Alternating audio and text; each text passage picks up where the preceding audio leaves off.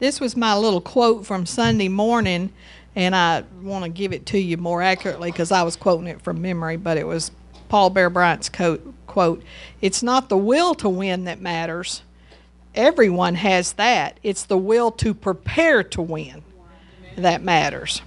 Hallelujah. So that's one of the things we've been diligently trying to do, and it requires stretching and it requires changing, but we are preparing to win in Tuscaloosa, Alabama at River Church. We're preparing to win because sometimes you just can't keep doing the same thing you've been doing and keep praying the same prayers you've been praying.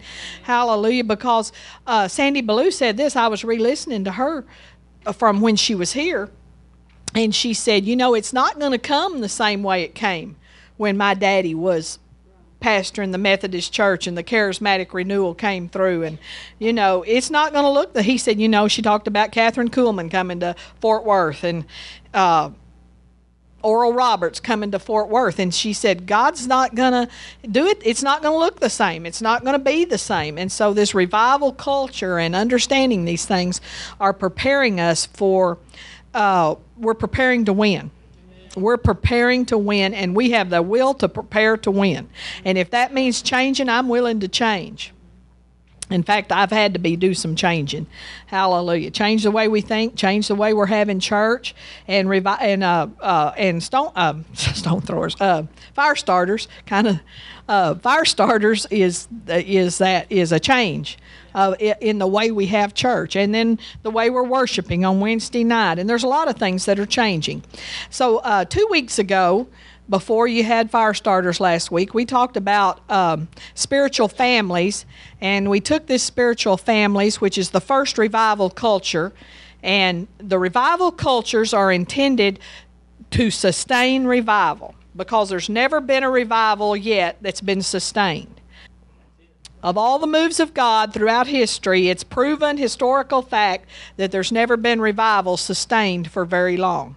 And so we're looking to not only be in revival, and I don't believe we're waiting for revival to come. I believe we're in it. But I do believe we're just in the beginning stages. And so you might say, well, I don't see a lot. Well, you see a little, though. And a little it can increase more and more and more until there's a lot. And it depends on us. It depends on our willingness to change. It depends on our willingness to learn. It depends on our stewardship. It depends on prayer. It's not an automatic. It depends on us taking the prophecies that we were given and processing those. Pastor talked about Sunday morning. I think that's one of the best things that he's ever said, although he said a lot of good things, but that the prophecy is the potential. This is what God's vision is. This is what He'd like to see. This is what He wants for your life. This is the plan. This is the destiny. This is what you can have. And so when you hear words about millions of dollars and great ministries, that's the potential. Amen? That's the potential. But if you just sit back and say, well, let's just wait and see, or if you just even think, I'm not just going to wait and see, I really believe it's going to happen, but I believe it's just going to happen automatically, no matter what I do, then you already missed it. It's already over. You have to process the plan of God through prayer. And so we get those prophecies and we begin to process them. And that's why Pastor always says, write it down. And y'all are good about getting the CD. And I trust you're writing it down and taking those words. And not just the whole word as a whole, but the individual parts, because a lot of times the phrasing is so supernatural. It's like every word in this Bible is important, and the phrasing is so unique. That's one of the things that causes us to know it's God, because only God could say it that way. Sandy Ballou is not smart enough to say it that way, or Pastor, or Debbie Billings, or anybody else that would give a prophecy. We're not smart enough to God just there's just a way God says things that you'll go, isn't that awesome? Isn't that awesome? Just like He said to us, I'm going to open up a new avenue of revenue instead of, well, more money's coming. Now, that's how the natural man would say it. But the way God says it is, it's poetic nearly, a new avenue of revenue. It is poetic. Avenue, and, well, I don't know if it's poetic, but there's something about the way God says things. And so, well, money's coming. Well, that's not what he said. He said a new avenue of revenue. So we are praying and looking, Lord, where is that new avenue of revenue? Where is it? Hallelujah. And so that's all extra because that's not what we're talking about. But we're talking about having a revival culture and being a family. God wanted a family, not an organization, not an institution. We find that the church is we're not just talking about the natural family, although the natural family is extremely important to God, tremendously important to God. But in Ephesians chapter 3, verse 14, we find out that God looks at the church as family and says, "For this cause I bow my knees unto the Father of our Lord Jesus Christ, of whom the whole family," say family, "in heaven and earth is named." So part of the spiritual family is in heaven right now, and part of them are in the earth. You probably have natural family in heaven, but the most important thing, they didn't get there to heaven unless they were spiritual family, did they? Hallelujah. So the whole family in heaven and the whole family in earth. And so we need to rightly discern the spiritual family. The Bible says in Corinthians, when the Lord's Supper, Paul said that if you don't discern the Lord's body, you'll be sickly and weak and even die prematurely. Now, I think that's talking about if we don't discern the flesh body of Jesus, but also it's talking about we need to discern the Lord's body, and we are the body of Christ.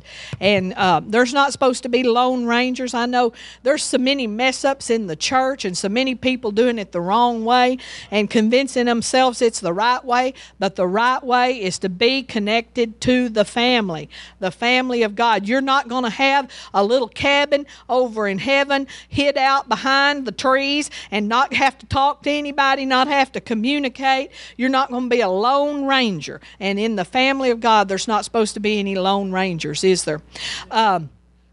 So we're talking about this because, man, this is so important. Let's just look up some scriptures tonight. Let's go over to Genesis chapter 12.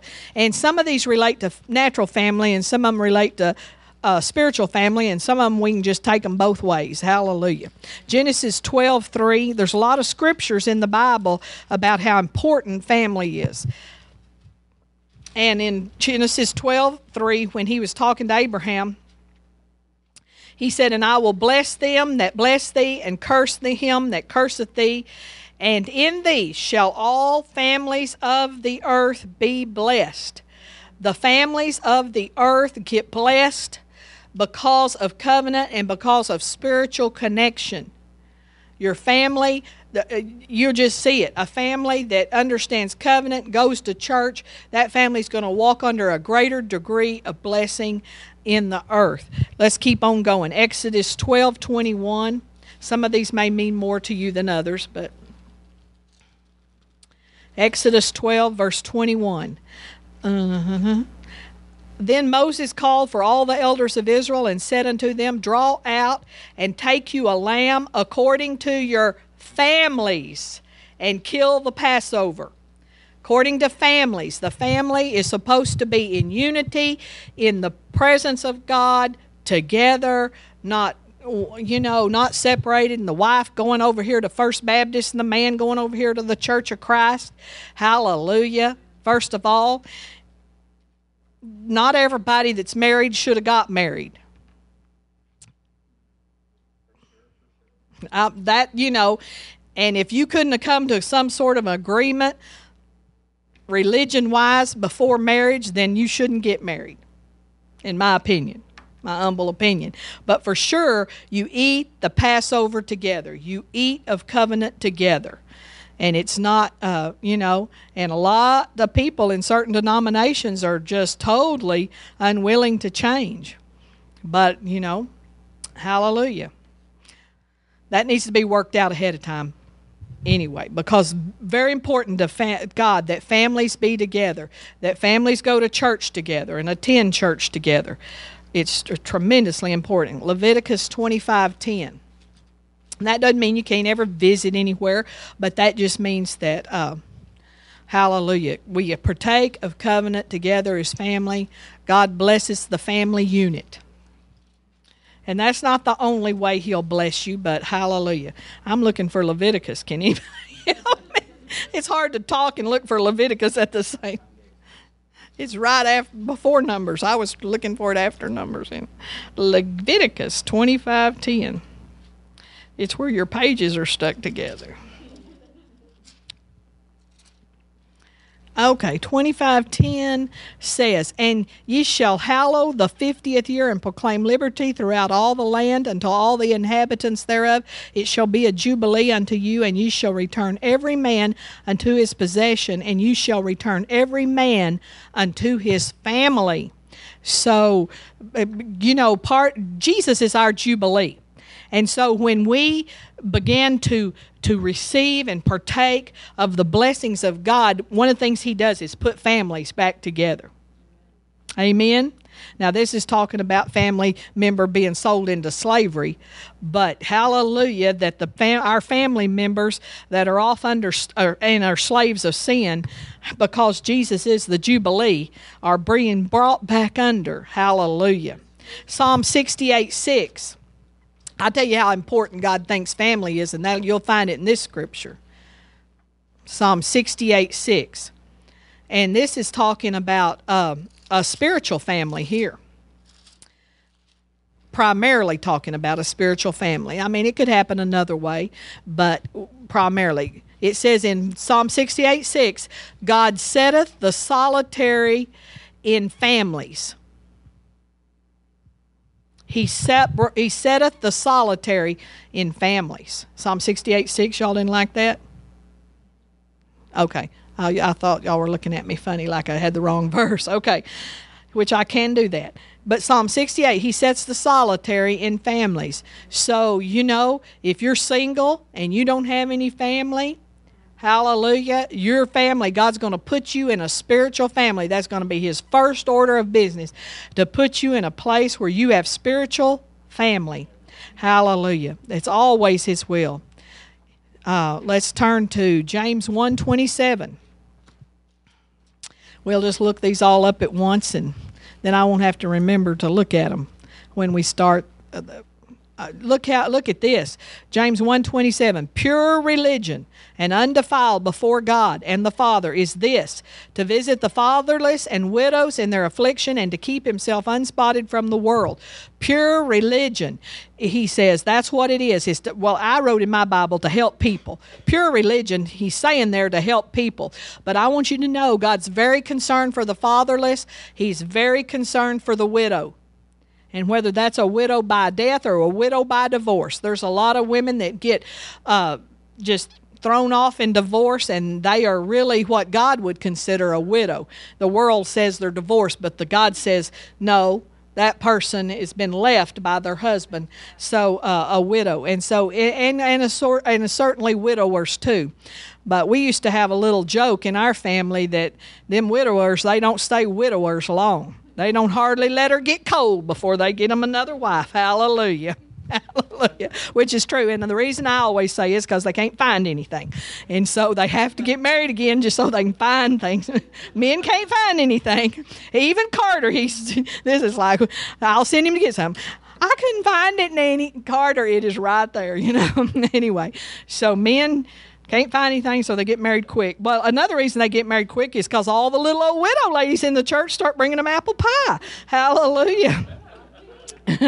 And boy, they're after them. It's the truth. Whether we laugh, but it's true. 3 John 4. 3 John 4. Now, I think I can find that. 3 John 4. 3 John verse 4. "I have no greater joy than to hear that my children walk in truth." This is talking about, boy, I tell you what, is that not true for every mother in here? Can you have a greater joy than to know your children are walking in truth? You cannot. Every mother and father in here, and praise God, and that's how God feels. Beloved, thou doest faithfully whatsoever thou doest to the brethren and to strangers. And so, hallelujah, God loves family. Turn to Psalm 107, verse 41, and that'll be all the scriptures for right now. Psalm 107. Boy, the more I studied, the more I found the scriptures on family, or that at least they spoke to me about family. Psalm 107, verse 41, yet sitteth he the poor on high from affliction, and maketh him families like a flock. Hallelujah. God loves families. He's really excited about the family. Amen. We'll read some more scriptures lately. I want to say this. I'm not going to preach on Duck Dynasty tonight. Some of you will be very thankful of that. But, what was there, 11.3 million that watched the season opener for the third season or fourth season or whatever we're in of Duck Dynasty. I'm sure you were one of them. We were on pins and needles ourselves. Pastor, not so much as me. I am thrilled with Duck Dynasty. And I'm like, well, and I hate beards. Don't get me wrong. I absolutely abhor. I like a clean-shaven man. That's why I'm like, Pastor could have a Duck Dynasty beard in 2 weeks. Not maybe that bad, but pretty bad. And because he can grow a beard, that man. Hallelujah. But, so I won't let him. And I don't even know how they kiss those men. But, but I think for $1 million I could kiss about anything, couldn't you? I'm sure that's not... But I know why I love Duck Dynasty. And it's not ducks or hunting. Give me strength. Hallelujah. I'm so thankful my husband doesn't hunt. I'm so thankful he don't play golf. I just thank God every day nearly that he don't play golf. And he thanks God he don't play either. Hallelujah. And that's just the best of all worlds, that he's so thrilled. I'm not making him not have to play golf. Hallelujah. But I tell you why I like Duck Dynasty. And I believe that this is why 11.3 million people or households, whatever it was, in America is so caught up with Duck Dynasty. I believe it's for one reason only. I believe it's because everybody, that is the dream of their heart, is to have that kind of family. I mean, I just get all welled up at the end when all those family members are around the table and Phil starts praying and says, Lord, we just thank you for another great day on planet Earth. And, I tell you what, there is just nothing like a family that's in unity, that can worship together, that can work together. And you got to have some Christianity to work together. Because I worked for my dad once, and I wasn't Christian enough. Of course, I was just out of high school. I wasn't Christian enough to work for my daddy. Hallelujah. At least at that point in my life. He wasn't either. He worked for him, too. At one time. When he had when he had a feed store, feed and seed, cow feed and cotton seed. He had a store, and so, oh my Jesus, that was a trying summer. My mother said I came home every day from work crying, so it was a hard summer on her too. Anyway, but that's why we all love Duck Dynasty. My kids, back in the early 2000s, there was a show on TV called Judging Amy. Anybody remember Judging Amy? Love Judging Amy. My kids griped at me. They said, "Oh, they're so liberal. They're just, and their politics were way liberal on." And they have that undercurrent of an agenda, that every episode has an agenda where they're trying to, about those kind of shows. Well, Judging Amy had a big agenda, a big liberal agenda. But you know what? Every Thursday night, that family got around that table, and they all came together, and they ate supper every Thursday night. And they weren't even godly, but something about that family that really was attractive. And so I got to watch. I bet I've watched every episode 3 times of Judging Amy. It's still on if you want to start watching. Still running reruns of it. But so that's why we're attracted to it, because God's put in our heart this huge desire to have family, and to have family that are knitted together in a way, supernatural way, that only God can do. And most families are so disjointed and so fragmented and so falling apart in America. And if they're not falling apart, at best, they're just too busy to have time for each other. But there's nothing more powerful on earth than family. There's nobody that can help you go further, that God will bless more than when families. And a lot of us just have not recognized that in the past. But God loves family. So we have a lot of families in America who don't know how to be family. And even the politicians who aren't even spiritual agree that the problems that America has today is because of the family unit has fell apart in America. They say that's why kids are on the street, why they're doing drugs, why they're killing people. And so we want to maybe learn some things through this on how to be a better natural family, as well as how to be a better spiritual family. So family is intended by God to be a thing of beauty, to be a thing of power, to be a thing of glory, and to be a thing of legacy, that we pass it forward through the generations. And it's very important. We have to esteem family, and we have to esteem what we are the anointing and the mantle upon family, or we will never pass it forward. But do you remember the story of Jacob and Esau?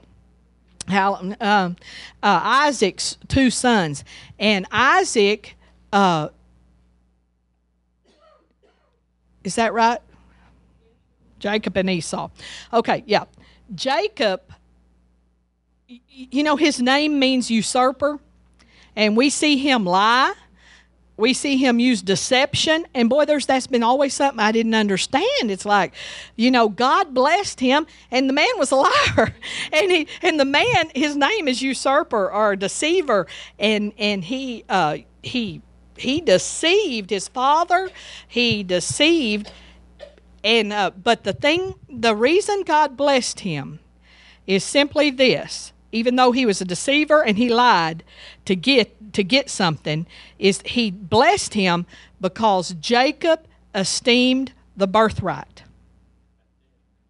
And even though he went about it all wrong on how to get the birthright, because really it was already kind of prophesied that this would happen, because remember when both of those boys who were twins were in Rebekah's womb, old Jacob stuck his foot out first. He stuck one foot out. The midwife tied a string around his foot, saying, well, he was, but then he stuck the foot back in, and Esau came out first. I'll give y'all a birth lesson here, but anyway, and so then Jacob was born. So it was kind of already designated by God because of the foot coming out first. Feet had lots of importance in the Bible, and still in the Bible they do. So anyway, it was prophesied, and of course Rebekah knew about this, and Rebekah helped him scheme to get this birthright because she valued it so much. She valued the birthright. She taught Jacob to value it. I believe she taught him as a child and growing up that he stuck his foot out first and it was supposed to have it. And so he went about it wrong, but because he esteemed and valued the birthright, he got it, and Esau didn't. And Esau had zero value for the birthright because, remember, he got hungry and sold his birthright for a bowl of soup or porridge or pottage or whatever pottage is. Beans, lentils, hallelujah.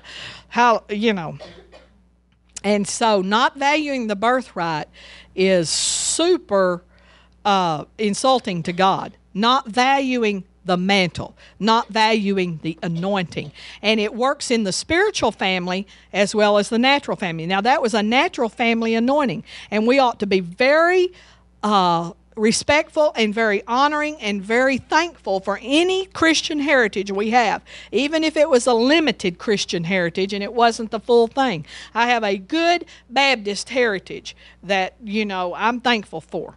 Hallelujah. Pastor had a good Baptist heritage, and we're thankful we got saved in the Baptist church.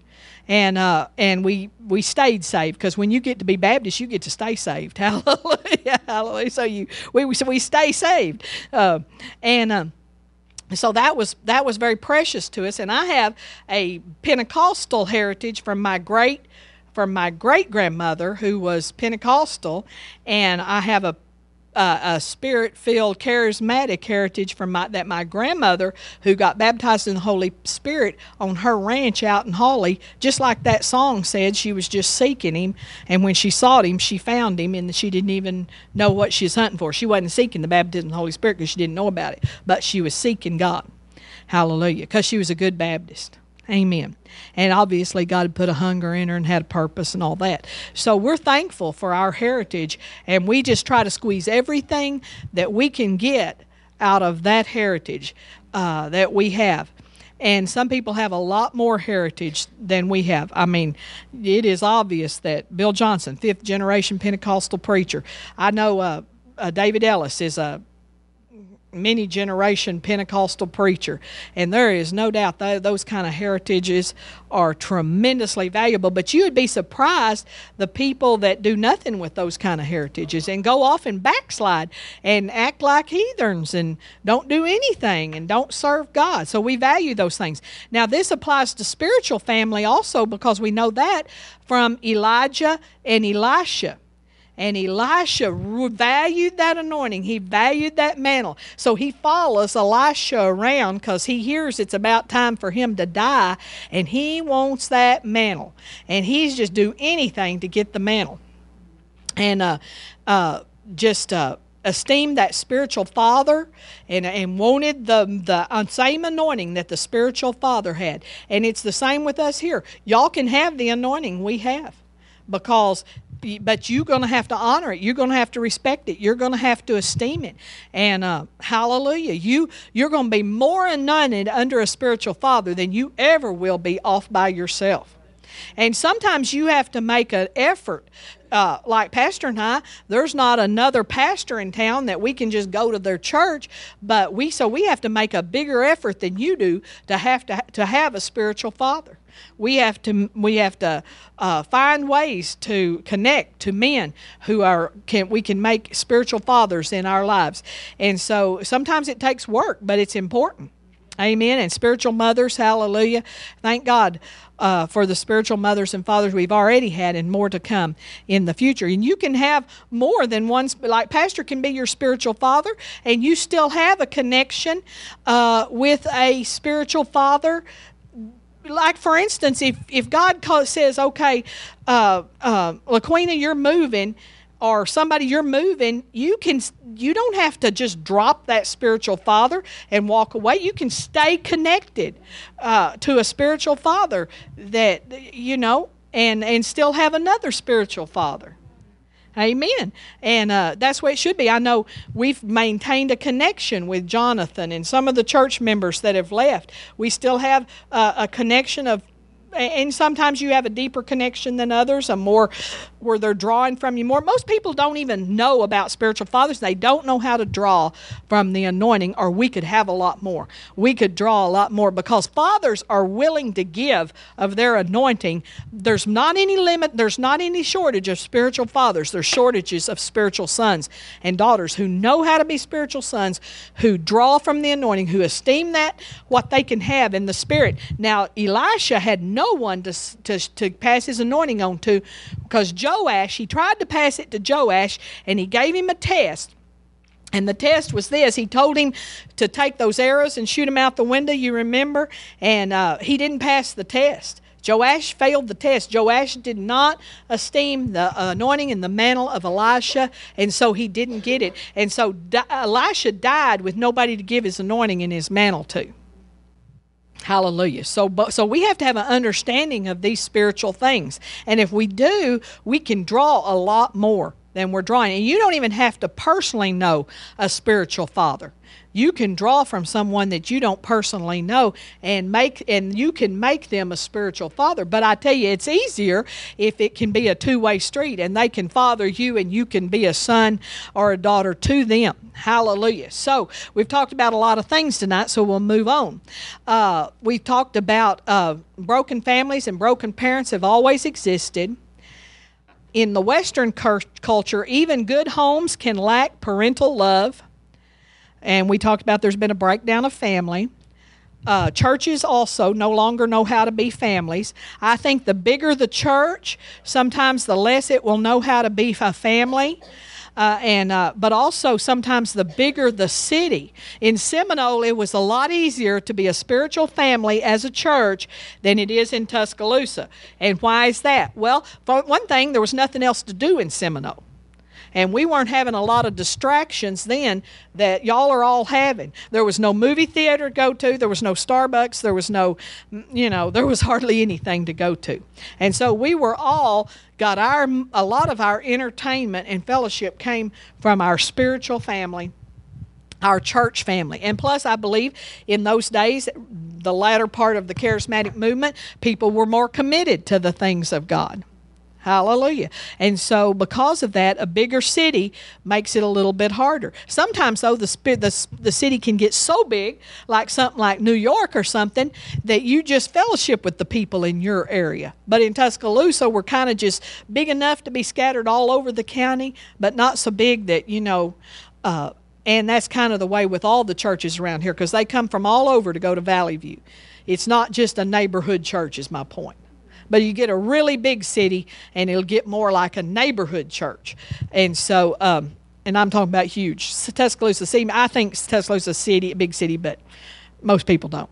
But if you came from Seagraves, you would think Tuscaloosa is huge, Hallelujah. So anyway, we need to build the culture of family into River Church. I think that's happening in fire starters and other things that we're doing.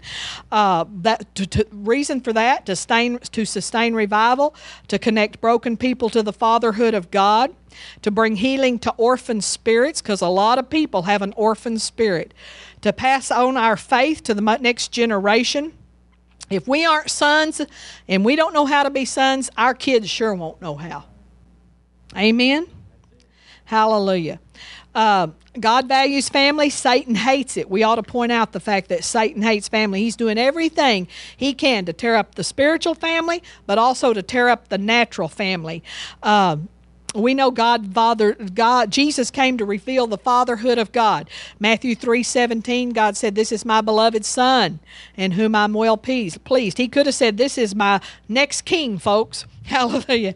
Or "This is my beloved servant," or "This is going to be a great miracle worker." But he said, "No, this is my son." The idea of fatherhood and family did not originate on this planet, but in Father God's heart.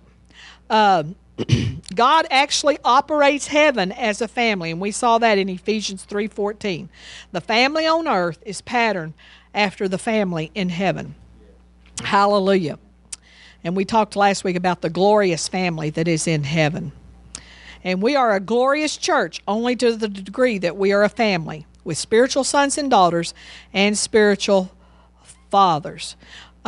We need to learn to love according to relationship in the church. In other words, I don't love you for what you can do for me.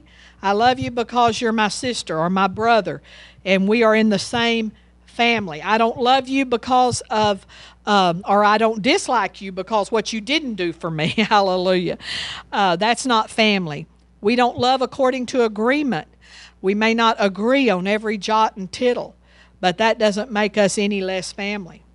We don't have to, if you're a post-tribulation rapture person, that makes no difference. As long as it's not heresy, in other words, you denying the virgin birth or something, we can agree.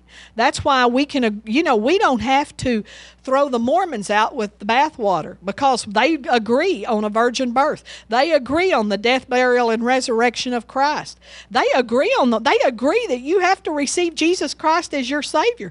They have one little problem. They throw Joseph Smith into the mixture.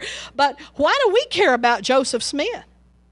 That'd be like throwing the Baptists out because they throw the Holy Spirit out. I kind of wonder sometimes which would be worse, to have a Joseph Smith or no Holy Spirit. Now, they do have a Holy Spirit, but he's only allowed to do certain things, And so we don't throw that out. I get upset about that. They say that Christians, the Christians caused the last election to go how it went because they didn't go out to vote. Because there's been so much teaching in the body of Christ that Mormons is a cult. And so nobody wanted to vote that was a Christian, wanted to vote for Romney.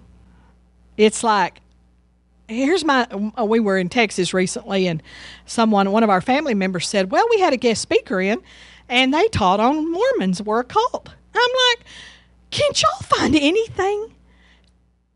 How edifying is that? How much does that build the church? How much does that cause you to grow? How much does that? We're so afraid sometimes that we're just, we miss the blessings. Hallelujah. Anyway, I was disgusted to say the least, but hallelujah. So sometimes a person, a Christian, won't give love or agreement or approval or affirmation, and instead we reject, disapprove, ignore, dishonor because we want to be right. If you have to be right all the time, you're not a very good member of the family of God. And you won't be a very good member of your own personal family if you want to be right. Romans 8:15, let's go there now.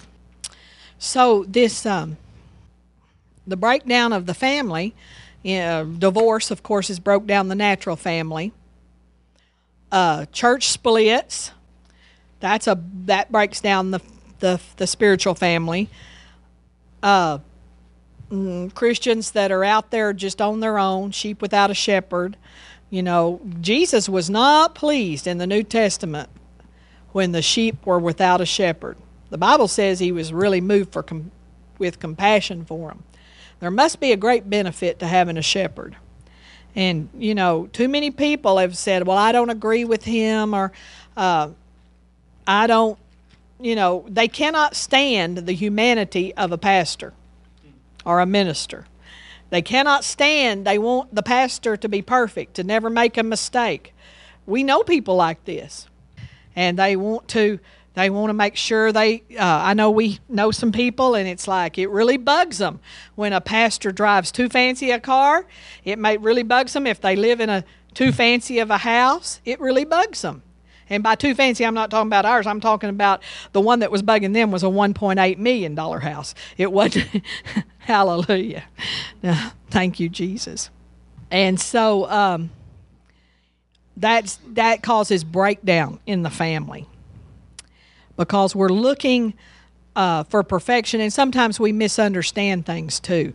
We misunderstand all the time what all is things that are sometimes things are given to pastors and ministers, and they either have to give it back or sell it, or risk the criticism sometimes of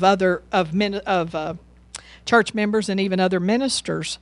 That's that thing with with prosperity comes persecution, which the Bible says that in Mark 10. Romans 8:15. That's another whole subject, but it does relate into the sense of if we let that break us down and break us away from our family. For ye have not received the spirit of bondage again to fear, but ye have received the spirit of adoption, whereby we cry, Abba, Father. That's Daddy God, Daddy, Father. Abba means daddy or papa.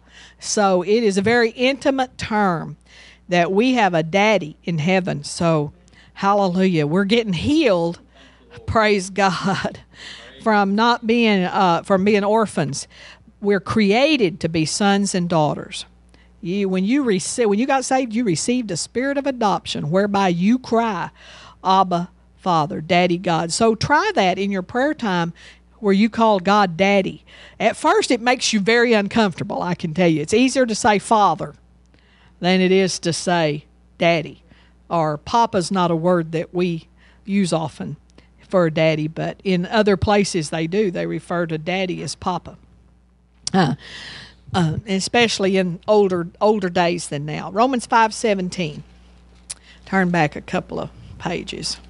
Man, we don't get very far. I think y'all testified too long. So no, I'm just kidding. Romans 5:17. Oh, it was so good. For if by one man's offense death reigned by one, much more they which receive abundance of grace and of the gift of righteousness shall reign in life by one Jesus Christ. I mean, we're all about the reigning and ruling, aren't we?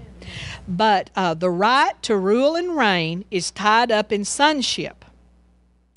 And our understanding of it, we will be abusive in our reigning, like we will be calling down fire and judgment and so forth in our prayers, until we understand how God looks at the family system within the church. Amen. And we will also be critical of parts of our family, like the Catholics and the Mormons and I don't know about Jehovah's Witnesses and Seventh-day Adventists. I've never studied them. But I will say this.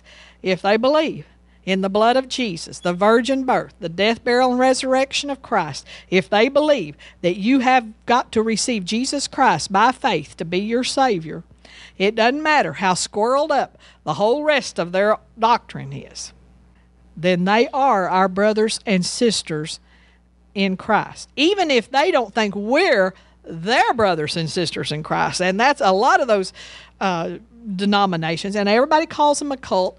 And I would be called a heretic for saying they may or may not be.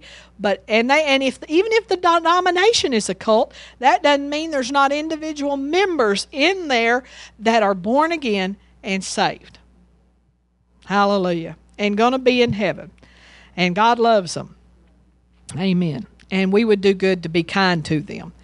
Hallelujah. But a lot of those denominations like that, I don't know which one, but the ones that knock on your door and they pass out the watchtower, they think you're going to hell, no matter what church you go to. So, we can forgive them for that too, and say, you're going to be so surprised to see me in heaven. Hallelujah.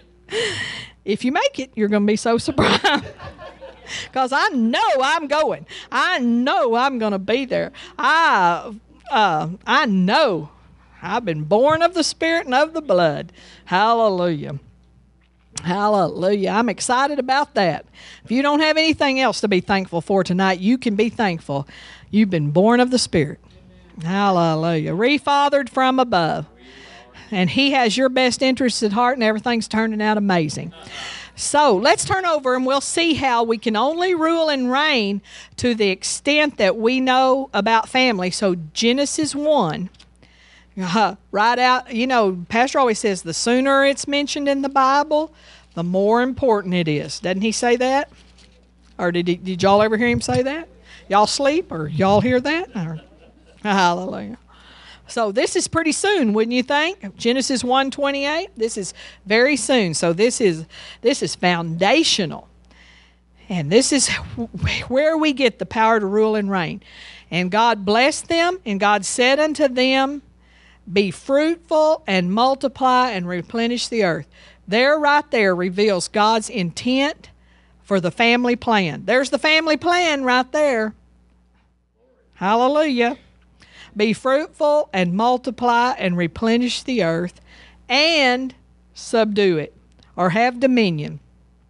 He says, and have dominion over the fish of the sea and over the fowl of the air and over every living thing that moveth upon the earth. So the family plan, being a family, hallelujah, be fruitful and multiply. That can be spiritually too, that we're fruitful. We bear fruit. We multiply. Hallelujah. And then also have dominion. Because when you try to take dominion without understanding family, sometimes you can be kind of a mean Christian. Hallelujah. We need to raise our children in a relational environment. We are to discipline and live from relationship and family. Hallelujah. Understanding family and disciplining according to family and releasing love. Hallelujah. The family is the head or foundation of every person's identity. Every person's identity comes from family. If the family is healthy, the child will be healthy in the sense of identity and destiny. If the family is healthy, the child will be healthy in the sense of identity. They'll have a strong identity of who they are, and not only who they are. You know, a lot of these little people that are running around shooting people and committing crimes, they don't know who they are. They don't have any identity. They don't have a father figure in the home. They are just missing out on identity. They're on the news every night. Tuscaloosa, WVUA, Channel 23 on Dish. Every night, Tuscaloosa County's most wanted. They're all young. There is very rarely an old one. And they're just, you know, just wrecking havoc. It's always burglary, theft, possession of whatever you call that, illegal or controlled substances. And if they're old, you know what it always is? If they're young, it's that. If they're old, you know what it is? Making meth. Invariably, they're making meth if they're old. Old, scraggly men are making meth. And women. No sense of identity. No sense of who they are. No family pride in who they are. Just raised up by the hair of their head and beat and abused and starved for love and don't know where to go to get it. Don't understand it when it's brought to them with an apple pie. Don't know how to receive it. Hallelujah. And so we want to make sure we give our children, not only in the church but in the home, a strong sense of identity of who they are. Give them a good name.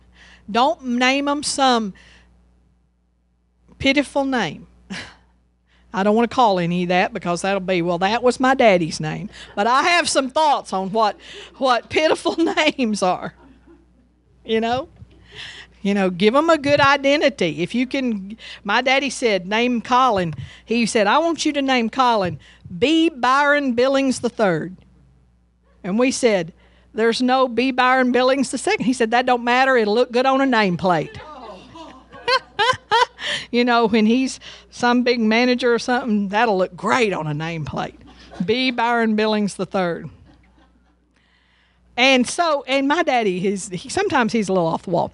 There's the man that runs the, I'll end with this because we're kind of out of time anyway, but just tell y'all a funny story. But if this is funny.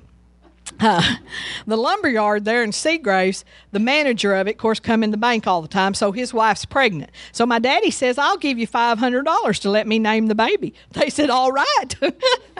I would not take $500 and let a stranger name my baby. But some people would sell their mother for a $500. I hope you. What did he name the baby? He named the baby T. T-E-E. T. T. Well, I don't know if he just woke up and was thinking about golf tees one morning because he's a golfer. But he named the baby T. And that baby is named T. And that baby's got to be all of about 12 years old now. But he named that baby. I don't know what the baby's other name is, but he named the baby T. Hallelujah. B. Byron Billings III. Huh? T is trendy now? I'm sure it is very trendy for now. It's not that bad. I can think of worse, but it's pretty bad, Anita says. She wasn't letting him name Andrew. Let's just put it that way. He didn't even ask to name Eric. Thank you, Jesus. But, you know, it is important the name we give them because their identity is going to be, you know, hallelujah. Let's just stay all night and just talk about family. Or would y'all rather go home and eat supper? Yeah, Jasmine said yes. Pure honesty.